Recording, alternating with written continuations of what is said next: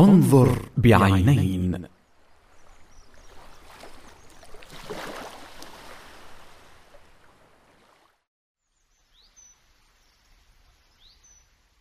نحن نبدع دائما في رؤية أخطاء الناس وملاحظتها، وربما في تنبيههم عليها، لكننا قلما نبدع في رؤية الخير الذي عندهم والانتباه إلى الصواب الذي يمارسونه لنمدحهم به.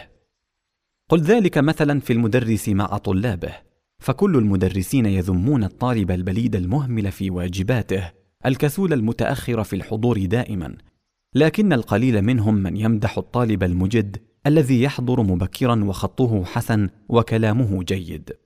كثيرا ما ننبه أولادنا إلى أخطائهم، لكنهم يحسنون ولا ننتبه إلا قليلا، مما يجعلنا أحيانا نفوت فرصا كثيرة كنا من خلالها نستطيع أن ننفذ إلى قلوب الناس. فمن أبدع مهارات الكلام أن تمتدح الخير الذي عند الناس.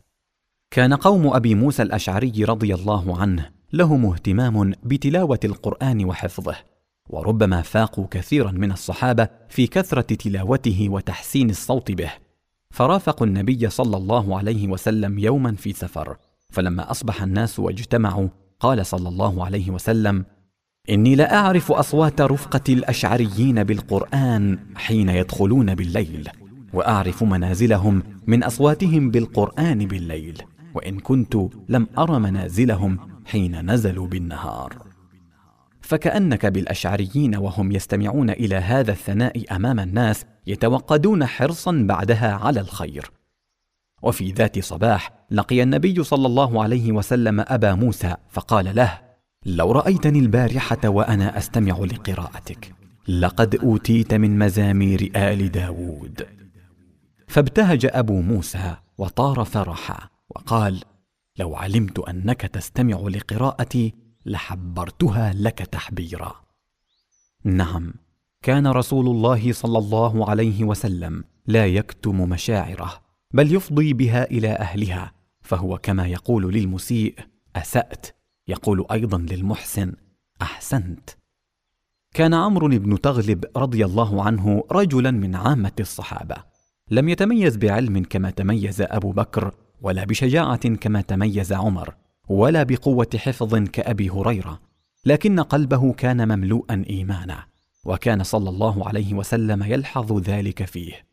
فبينما كان النبي صلى الله عليه وسلم جالسا يوما إذ جيء إليه بمال فجعل يقسمه بين بعض أصحابه، وهو صلى الله عليه وسلم له منهج واضح في قسمة أموال الصدقات والغنائم أو قسمة ما يأتيه من هدايا، فلم يكن الأمر عنده جزافا أو خبط عشواء، كلا وحاشاه، فأعطى رجالا وترك رجالا، فكأن الذين تركهم وجدوا في أنفسهم وعتبوا لماذا لم يعطنا.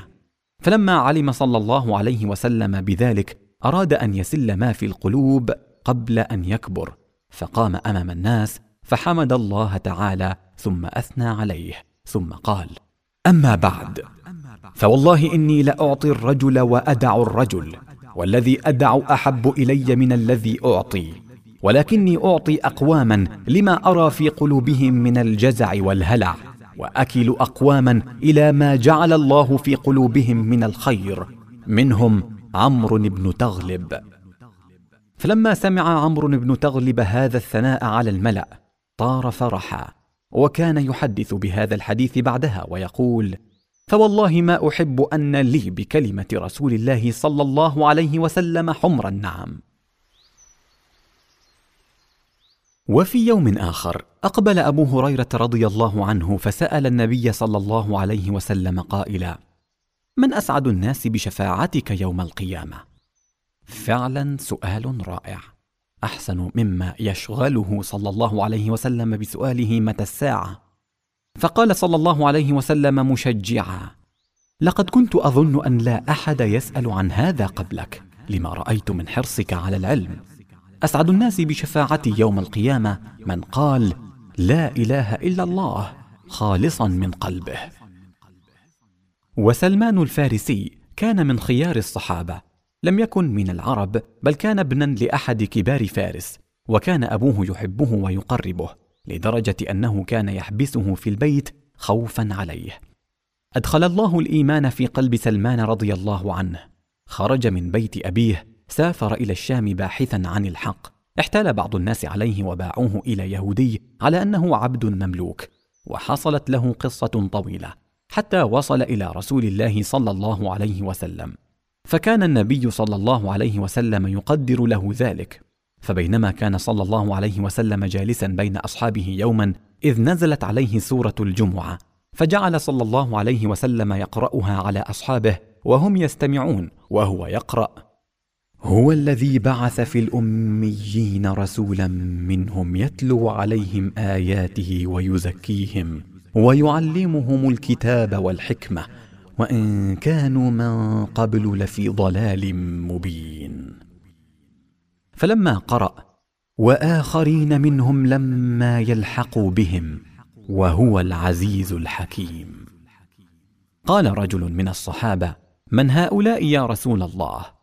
فسكت النبي صلى الله عليه وسلم، فأعاد الرجل سؤاله: من هؤلاء يا رسول الله؟ فلم يرد عليه، فأعاد: من هؤلاء يا رسول الله؟ فالتفت النبي صلى الله عليه وسلم إلى سلمان، ثم وضع يده عليه وقال: لو كان الإيمان عند الثريا لناله رجال من هؤلاء.